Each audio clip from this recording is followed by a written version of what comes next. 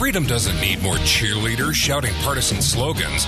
It needs thoughtful, principled disciples of liberty. Deep down, we all know that freedom and liberty matter. This is where we discuss why they matter. It's time to elevate the discussion. Welcome to the never-ending quest for clarity. This is Loving Liberty with Brian Hyde. Hey, welcome to the Loving Liberty program.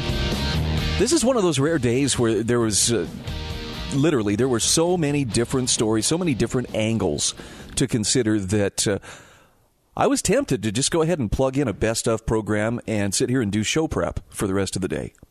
I know it's kind of a self-defeating thing to do, but man, there's a lot going on. And I'm even now just, okay, shall we roll the dice and see where it all leads? Let's start with one of the more whoa moments from yesterday. I saw some of the footage out of the Bahamas where Hurricane Dorian, sat there parked for almost 24 hours over the Bahamas, just making life miserable for those folks. Winds were, I believe, pretty sustained around 160 to 185 miles an hour. Anyway, the hurricane sat there for hours, just barely moving. And the pictures coming out of Bahamas, particularly, what is it called? Is it Grand Bahama Island? Anyway, it's ugly. There's a few reinforced buildings that look to be standing, but everything that isn't knocked down pretty much looks to be underwater. I mean, it is just, it's shocking. Those poor people. I mean, that is not going to be something that's going to be easy to come back from. And of course, they're still concerned about where the hurricane seems to be headed along the American East Coast. But the Bahamas took a definite hit. And I point this out I'm not trying to needle the climate change people in any way, but I think it bears mentioning. Every time we start thinking, humanity has got this dominance over the planet, and that's why we've got to fix everything here. Truth be told, no matter what we assert about mankind's dominance over this planet, nature always has the final say. And I don't think there's any way that we are going to trump, pun intended, what nature can dish out, whether it be in the form of a hurricane, a tornado, earthquake, volcano. The forces of nature are almost incomprehensibly powerful. And the devastation in the Bahamas is very, very sobering. At the very least, I mean, look, you should hopefully be remembering these people in your prayers. If you can send money or if you can send, other forms of aid, by all means donate. But I think at the very least, it would be a good idea for anybody who sees these things to stop and reflect for a moment and just feel some gratitude that that's not something you have to carry on your shoulders today. I know, it sounds like a total dodge. Well, it sucks to be you, but I'm going to go on with my problems, my first world problems. All I know is I'm very, very grateful that I slept in a warm bed last night and that I'm not scrambling, trying to find, clean water to drink or food to eat or wondering what are we going to do without any electricity for however long. I mean, this looks like it could take a while. I guess we shall see. All right, other things going on here. I guess I'm going to start with one here that I know was on a lot of people's minds. Walmart announced yesterday, we're going to ban open carry in our stores. We're also going to stop selling certain kinds of ammunition. Now, I don't know what practical effect they're hoping to have. It sounds to me like a corporate decision. Maybe it's I don't know. I feel bad for even suggesting this because it's going to sound like I'm judging them. But it sounds like the virtue signaling. Oh, look, we're aware and we're against mass shootings too. So here's what we're going to do. It's got some people pretty bent out of shape. And I'm not sure exactly why within the Second Amendment community or within the people who take seriously the right to keep and bear arms, this has the tendency to anger as much as it does. Now, maybe I'm going to sound condescending when I say this, but I'm going to go ahead and say it anyway. You should not be concerned about changes in policy like this. Because hopefully you are the kind of person who already is practiced and trained and knows how to carry, preferably concealed, out of sight, out of mind. My point being, there is no such thing as a gun-free zone if you are a properly armed and trained individual. But I'm saying this with the understanding that you get good training, the very first thing you're going to learn is that you are the weapon. Your mindset, your awareness, your ability to recognize and respond to potential danger. And that doesn't always mean, by the way, grabbing a gun and running towards it. That means just recognizing, hey, that could be a problem and, avoiding it wherever possible. That's the weapon. Whatever firearm you have or whatever, knife you may carry or pepper spray or whatever, those are just tools. But the bottom line is, because Walmart wants to do this, it's not a big deal. In fact, it's kind of fortunate. Well, they're not going to sell certain kinds of ammo now. That's great. Because you know who does sell all these kinds of ammo? That would be our friends at ammo.com, who we're very proud to have as a sponsor here on the Loving Liberty Radio Network.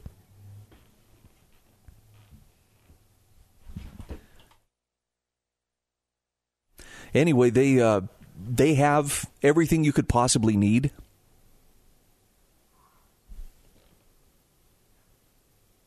And they're not going to complain because they don't care whether you're open carrying or, concealed carrying, because you can order it right from your desktop and right to your home, right to your doorstep.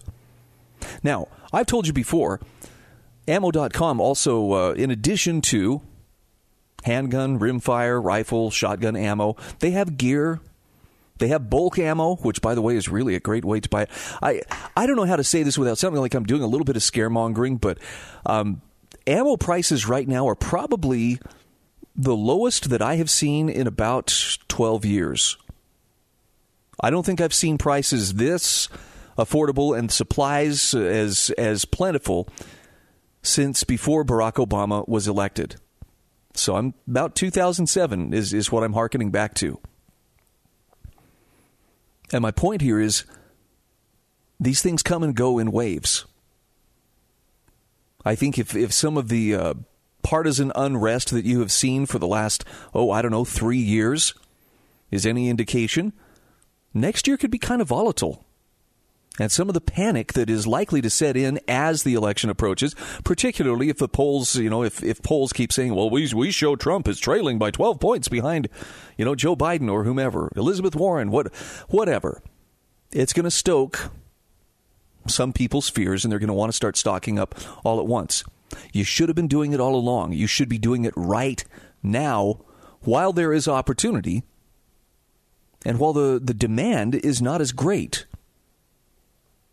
I'm not telling you you're dumb, okay? Please don't feel like I'm berating you for this. I'm just saying the time to act is when the waters are calm and people aren't running around going, oh my gosh, what can we do? And I'm not saying for sure that I know that's going to happen. I'm just saying the likelihood of it happening closer to the election or in the immediate aftermath of the election. Just play along with me for a moment.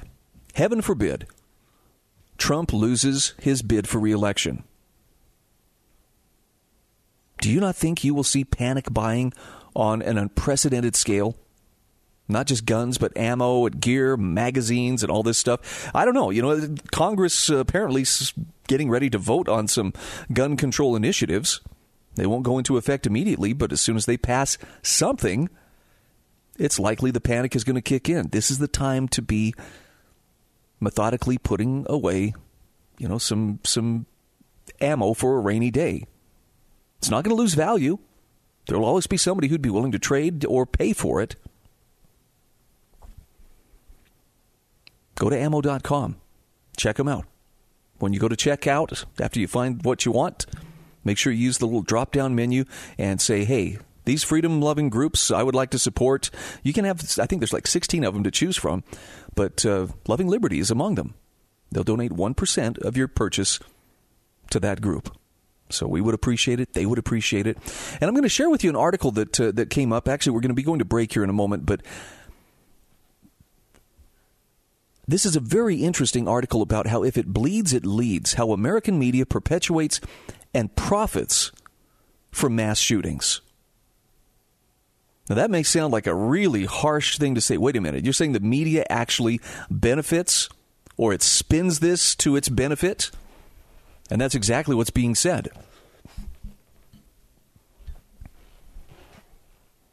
I'll share this with you, and you can make your own decisions. I'll also have a link in the show notes when I put this up for podcast a little bit later on today. But I hope you'll check it out. And we will take a quick break and be back on Loving Liberty.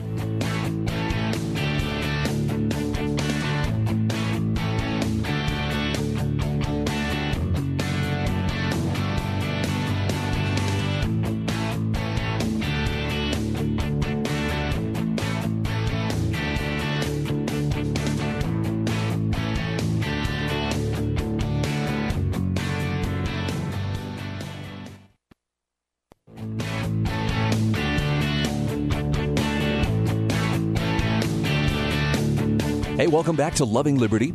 Time to share an article with you from ammo.com. If it bleeds, it leads. How the American media perpetuates and profits from mass shootings. Starts with a quote from Dr. Park Dietz, forensic psychologist, on how to stop mass shootings. Here's what he says. Dr. Dietz says, I have repeatedly told CNN and other media the following. If you don't want to propagate more mass murders, don't start the story with sirens blaring. Don't have photos of the killer. Don't make it 24/7 coverage. Do everything you can not to make the body count the lead story. Localize the story to the affected community and make it as boring as possible in every other market. This is from his article on how to stop mass shootings. So, the article says video games, 4chan, toxic masculinity. These are just a few of the media's favorite folk devils when it comes to assigning blame for mass shootings in America. However, there's a startling bit of evidence that how the media covers these tragedies makes them culpable in perpetuating future ones. Now, that might sound like an outlandish claim, but it's supported by evidence from no less an authority than the National Institutes of Health. It's related rather to a well-established phenomenon of copycat suicides, also known as the Werther effect. The Werther effect just shows that suicides increase immediately after a suicide story has been publicized in newspapers in Britain and the United States. Apparently, the study took place 1947 to 1968. The more publicity devoted to a suicide story, the larger the rise in suicides thereafter. And the way you get around making more copycats is you just keep it within the community that's affected and don't sensationalize it. Other countries' medias have taken steps to minimize what's called the Werther effect. Through self-imposed industry standards on suicide reporting, many of these standards have parallels with the coverage of mass shootings. The American media currently has no industry standard practices for how to cover either suicides or mass shootings, which often go hand in hand. However, one can easily see the difference between how mass shootings and suicides are covered. Whereas suicides are treated as somber tragedies, mass shootings often have the sensationalism turned up to 11.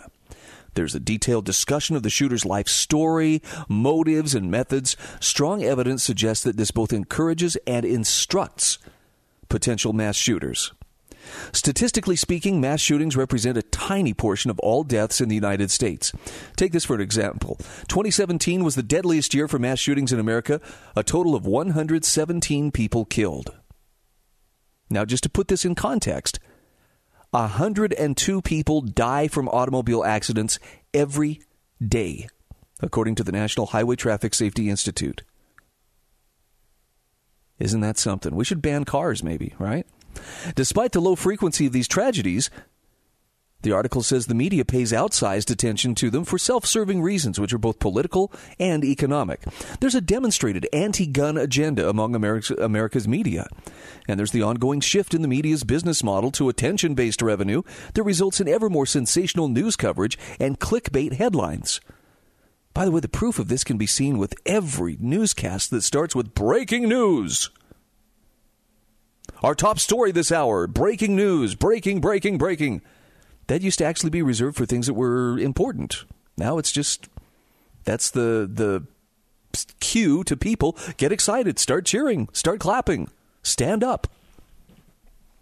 The article says the lurid attention to mass shootings is profitable for America's press, its cable news networks, and social media companies, despite the consequences encapsulated by the Werther effect.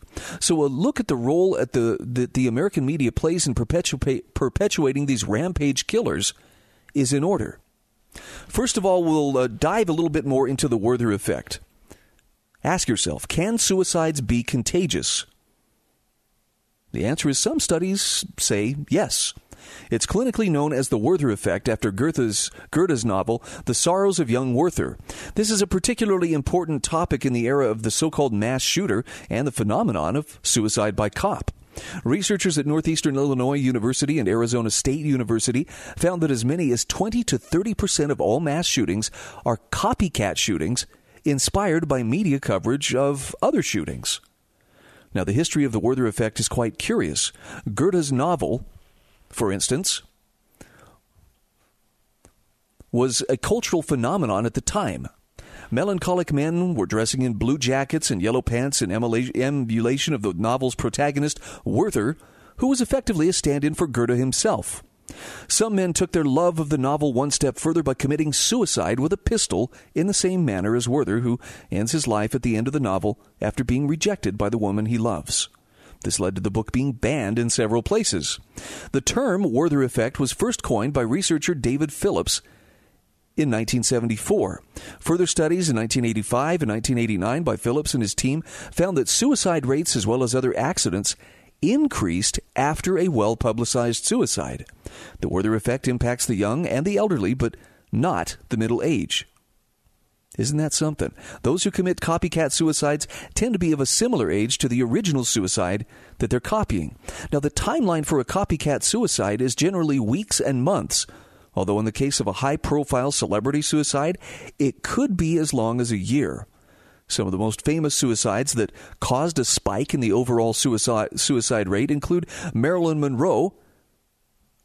That August had about 200 suicides more than was typical for the month, and Tunisian street vendor Mohamed Bouazizi, whose self-immolation kicked off the Arab Spring. The Netflix series 13 Reasons Why saw a 26% increase in searches for how to commit suicide, an 18% increase in searches for commit suicide, and a 9% increase in searches for how to kill yourself. The teen suicide rate itself spiked after the release of the show. Now, the Werther effect for mass shootings was found to be 13 weeks in a study conducted by Arizona State University and Northeastern Illinois University. For his part, Phillips mostly blamed the media. He believed that people who were having a hard time felt that in some way they had been given permission to end their life by a high-profile suicide. He compared this with similar studies about other risk-taking behaviors like taking drugs. People were more likely to engage in such activities if someone else had done so first. But in the case of mass shooting, potential shooters are not just given a sick kind of permission. They're also given a script from which to follow, a ready-made game plan that they can copy and tweak to best fit their purposes. The shooter in El Paso, Texas, for instance, directly referenced the manifesto of the Christchurch mosque shooter in New Zealand. Suicides due to the Werther effect, in addition to being similar with regard to age group, were also similar with regard to method. Now, this is important to remember when considering those mass shootings, which are, in effect, a highly dramatic form of suicide. Some shooters seek to get out alive, but for many, the intended effect is being killed by police in the act of shooting other people. Curiously, the Werther effect is not an inevitability, but largely a function of how the media reports on the suicide in question. For example, there were fears that the suicide of Kurt Cobain would lead to a rash of suicides. However, in the media coverage of Cobain's death, the focus was primarily on the need for mental health care and the suffering of his family due to his suicide. The result there being that there was actually a decrease in the suicide rate around the time of his death. Now, the United States is a bit anomalous when it comes to coverage of suicide, in that it has no professional code on how suicides should be covered. Norway forbids publicizing suicide in any way in its media, while other countries have a much more moderate but sensible approach. For example, in the United Kingdom, journalistic practice is to not romanticize the death, use lurid photos, or use the word suicide anywhere in a headline. Not only does the United States not have rules against celebrating or glamorizing suicide, either as an industry standard journalistic practice or by government fiat, but the United States has a lurid fascination with suicide in general, as well as suicide by cop and its close cousin, the mass shooting. By the way, there's an equally lurid motto for this principle in the American media. If it bleeds, it leads. All right, we'll take a quick break. We'll be back in just a few moments. This is Loving Liberty.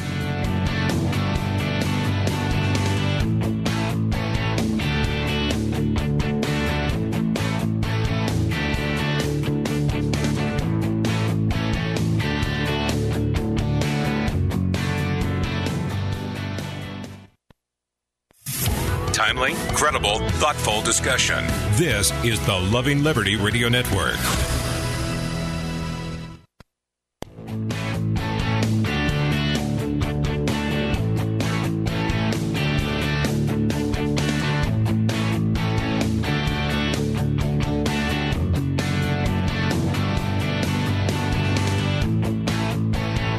Hey, welcome back to Loving Liberty. I'm sharing with you an article from ammo.com, If It Bleeds, It Leads, how the media actually profits from and helps perpetuate mass shootings. And one of the things that we talk about here is how other media in other places in the world tend to minimize these things. Now, you may call it censorship. I don't know if that's what I would call it. If it was being mandated by government, then yes, it's censorship. If media outlets say, we choose not to make this person famous, I think that's something entirely different. For instance, in the coverage of the New Zealand media of Brenton Tarrant, he was the Christchurch mosque shooter, they blurred his face out in all media coverage. And the government of New Zealand requested that other countries not show footage from the shooting, which was actually live streamed. While the jailing of no less than 8 people who shared the shooter's video is an extreme reaction that infringes upon freedom of speech and free exchange of ideas, it does show just how far New Zealand was ready to go to prevent any glorification of the shooter. Now, the media does this for 2 reasons. As far as if it bleeds, it leads. Newspapers and other media are businesses, and they do what it takes to create the greatest profits. But there's another more cynical and sinister reason that can be credibly put forward. The American media has a left-wing political agenda, and part of that agenda is the wholesale banning and confiscation of private firearms. Mass shootings are, in terms of the sheer number of deaths, a blip on the radar. The euphemism gun violence is often used to mask this, which lumps murders and suicides into the same statistic. So while suicides are, undoubtedly tragic, they're not what you think of when you hear the term gun violence.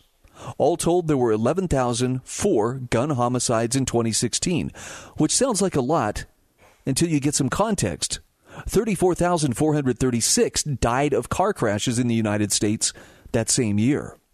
Now, Neil deGrasse Tyson came under fire for pointing this out. Not only do gun deaths not amount to a lot in the grand scheme of things, but mass shootings are even less. In fact, what counts as a mass shooting is kind of a political game that deliberately excludes mass shootings. So you have outlets like Vox or Mother Jones or the Washington Post and Congressional Research Service all keeping detailed records of mass shootings. Each one of these deliberately excludes gang violence in their tallies. For context, a total of 888 people have died in mass shootings since 1982. That is a total of 1% of all gun deaths, approximately 2/3 of which are suicides. In 2017 alone, police killed 1,189 people. Americans should be concerned about mass shootings and any other topic where public policy might be able to reduce the numbers of death.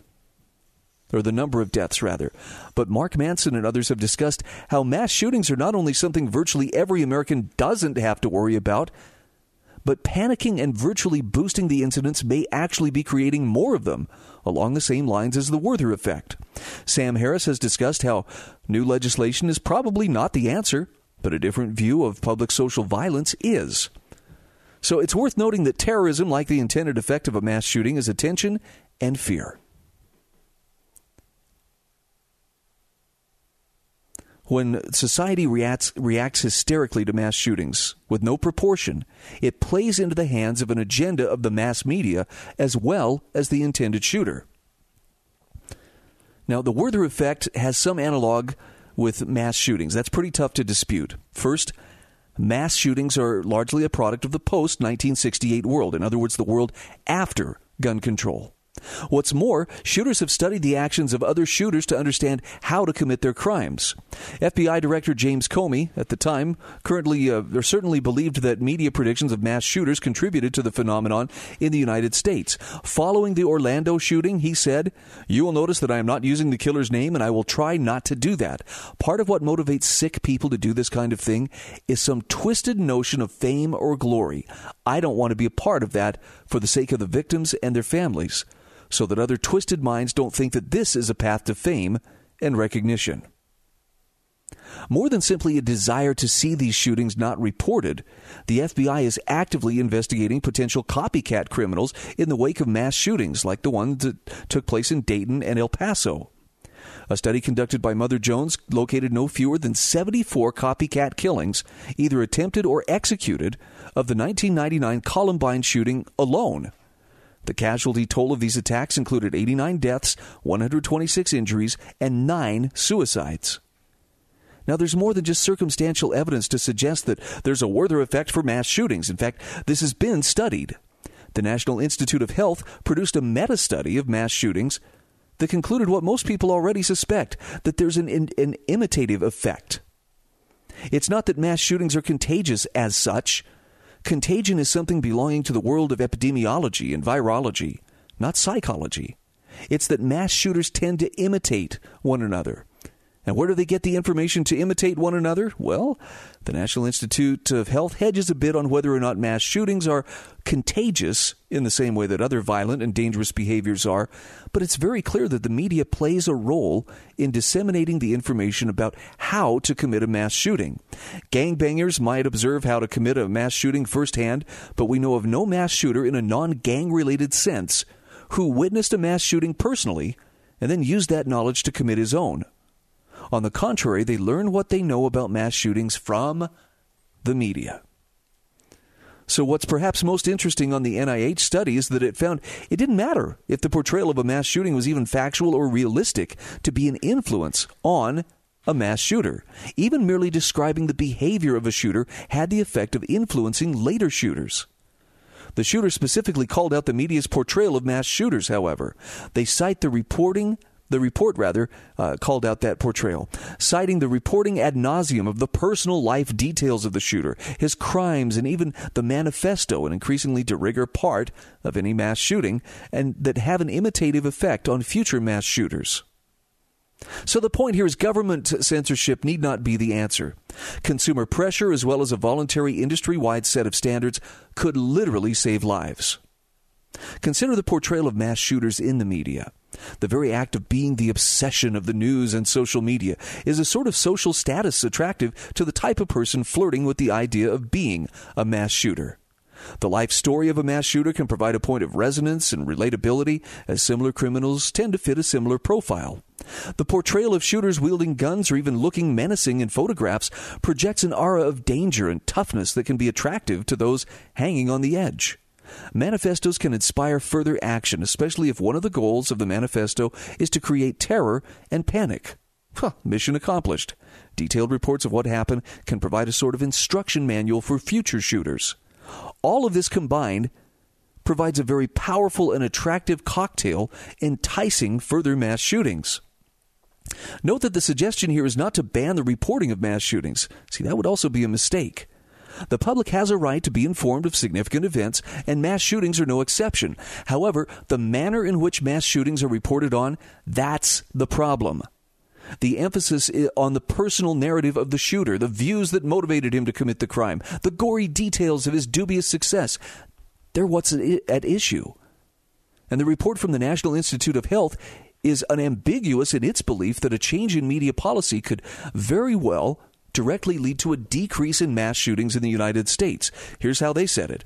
If the manner with which the media, legacy, new, social, report a mass shooting event plays a role in promoting further mass shootings, changing these reporting methods could decrease imitation. Now, the FBI has specifically requested the media stop naming mass shooters, but apparently this plea has fallen on deaf ears thus far. There are likewise alternatives with regard to the portrayal of mass shooters in the media beyond tactics like withholding their names or blurring their faces. For example, mass shooters are often treated as dangerous, powerful men. This makes mass shooting attractive to a certain unstable psychological profile. On the other hand, shootings could just as easily be portrayed as the shameful act of a cowardly individual. Coverage could likewise emphasize punishment in those cases where the shooter is apprehended alive. See, a big contributing factor in the viral spread of mass shootings isn't just the increased role of social media in how people get their news, it's also the decline of a centralized news media. And while this certainly has a number of positive attributes, most people reading this, it says, will probably get a significant portion of their news from alternative or independent news media sources, it also has its downside. For example, the legacy media no longer relies on subscribers for the lion's share of their revenue. They get money from page clicks on the internet, which are then pitched to advertisers as a symbol of their overall strength as an advertising medium. Interesting. I don't know. I think there may be something to it. I don't want the government dictating, well, this is what the media has to do. But I think it's kind of wise to back away from the idea that we're going to make this guy famous and we're going to, blow this up and make it bigger than life. We have that availability bias where if we can recall something easily, we tend to think, well, it's everywhere, it's ubiquitous. But that's not the case, even though we're being led to believe mass shootings are constantly taking place.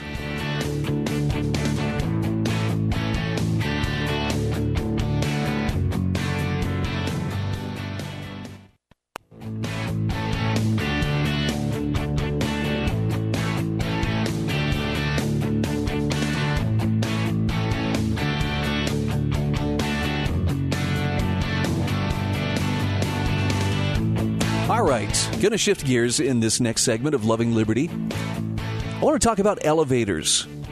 Maybe it's just because I've had the opportunity in the last couple of years to do a little bit of traveling and stay in some different places, including some high-rise hotels and the like.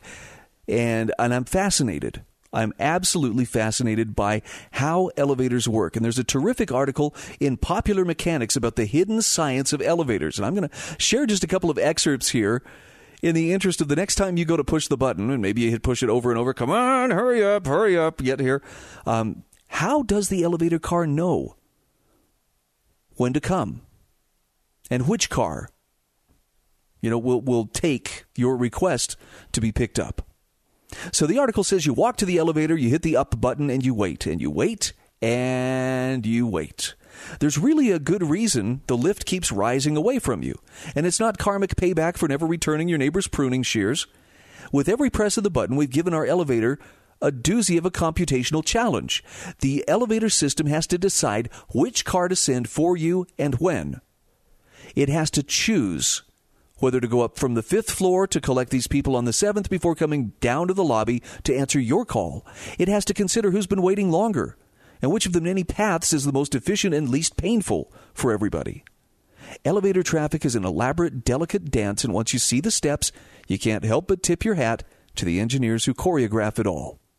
But elevator routing wasn't always so complex. See, the earliest electric elevators were controlled by human operators. An attendant standing inside would drive the lift up and down with a throttle of sorts, stopping wherever he or a dispatcher saw a waiting passenger. But humans proved to be clumsy, expensive, and prone to going on strike. So by the 1950s, electrical switches took over. Now, the elevators, for them to direct themselves, meant that engineers had to spell out rules for when to go where. And the simplest method was for the elevators to shuttle back and forth between predefined floors at scheduled interviews, kind of like taking a bus. If you waited for the 310 car up to the 10th floor and then found your way from there. But this, of course, was grossly inefficient.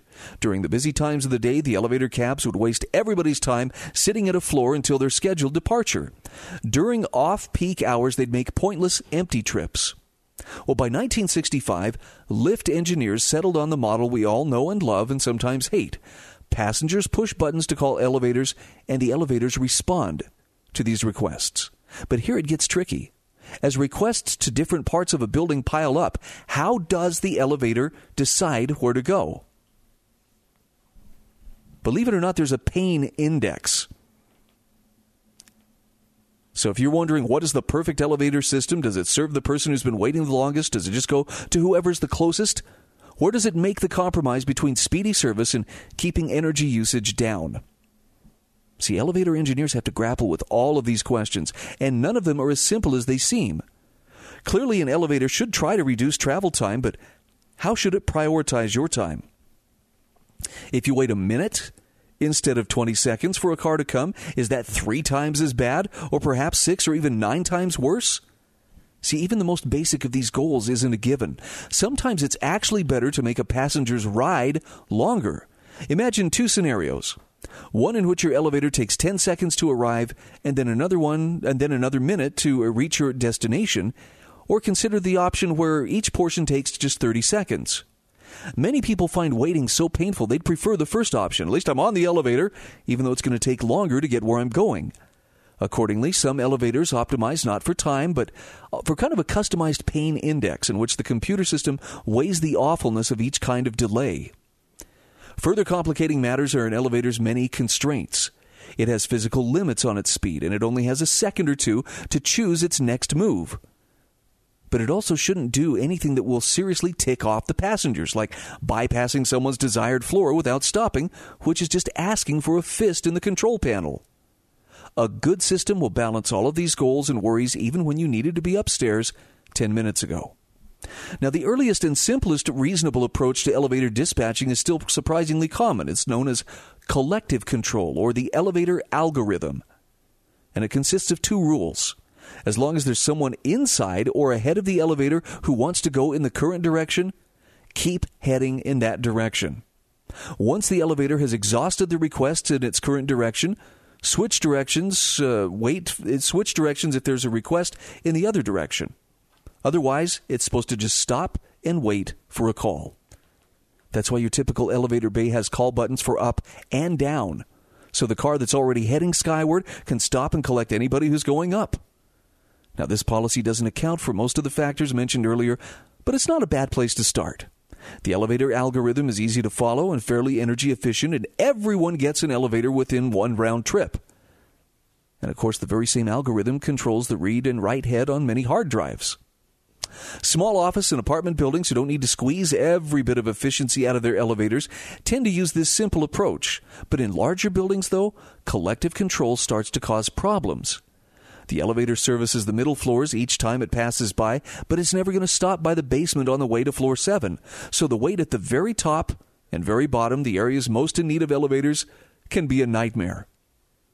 More importantly, large buildings usually have banks of elevators, not just one, so if each one follows the elevator algorithm, then under heavy traffic, elevators start leapfrogging each other a few floors at a time. And they bunch up in the middle of the building, potentially even serving the same calls twice. So to handle these larger setups, engineers developed a slew of tricks. Just like having the lifts talking to each other, that can actually go a long way. So if car 1 is headed up, car 2 can take care of a lobby request. Furthermore, lifts can be assigned to specific clusters of doors. You may have seen elevators hanging out in a lobby, doors wide open. This is the parking strategy, where idle elevators return to a commonly requested floor. Thanks to traffic prediction and real-time monitoring, elevators can switch between strategies to adapt to the morning or close of business rush. Fascinating stuff. I'm thinking back to a couple of years ago when I was in Vegas and covering the Bundy trial. I was staying at one of the hotels down on the north end of the Strip. And one morning, I think I was staying on the 33rd floor, I got up and was headed down to go to court, to walk over to the courthouse. And as I jumped in the elevator, there were people from a couple of floors above me. I don't know how tall the hotel is. I think it's maybe a 40-story hotel. But I was up near the top. And I got on the elevator and was surprised. There's already people on here. And then as we went down, it was just, I guess, the time of day. This was the morning rush. We stopped about every other floor, and more people would get on. Now, you can imagine, it got pretty full pretty quick. By the time we were down to about the 20th floor, we were packed. And still, everybody would watch as that elevator would stop about every other floor. And it got to the point where the people who were standing there who had called for the elevator, I mean, we're jammed in there like sardines. It is just tight. And you'd see the door open, and the people standing outside the elevator, they'd be all anticipating, oh, finally, the elevator's here. And they'd look inside and just go, oh, crap. And you could just see their faces fall like, oh, geez, this is going to take a while. Because there was no room for them. The door would close and we'd go on. And after this happened like 3 or 4 times, I know this sounds terrible, but you'd see the door open and you'd see the look of disappointment or sometimes anger on their face. And we all started laughing. I mean, we weren't trying to be cruel, but it was just, it was getting so predictable. Every time that door would open, you just see somebody just, oh, man. And we'd start laughing. I still kind of feel bad about that because I'm sure some people felt like maybe we were laughing at him, but it was just like we knew what the reaction was going to be. Okay, we made it another couple floors. No, we're going to stop again. Here it comes. The door opens. Oh, man. And away we went. Took a long time to get down to the lobby, but at least we had a little bit of fun. And I would like to think in our moment of camaraderie, even though it was at somebody else's expense, we were still trying to make the best of a bad situation. But yeah, the whole stacking up, it's crazy. The kind of complexity they have to work with is just nuts. So I'll have this posted in the show notes a little bit later, but it's an article from Popular Mechanics, The Hidden Science of Elevators. I had no idea there was so much going on. All these strategy options, the engineers have to face this problem of how do we choose the best algorithm? And you know, one of the most successful approaches has been to let a computer decide. Using machine learning techniques, engineers can specify what success looks like, and then they can just let the elevator controller experiment on its own in simulation. At each moment, the system inspects the state of each simulated elevator and the parameters of each outstanding request. It decides what to do, it measures the results, and the software eventually learns a policy for each combination of factors.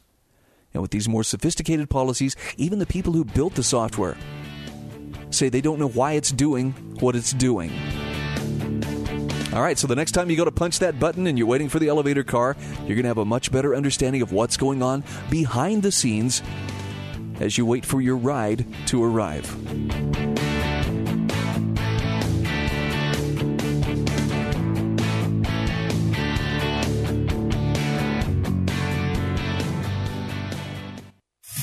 Timely, credible, thoughtful discussion. This is the Loving Liberty Radio Network.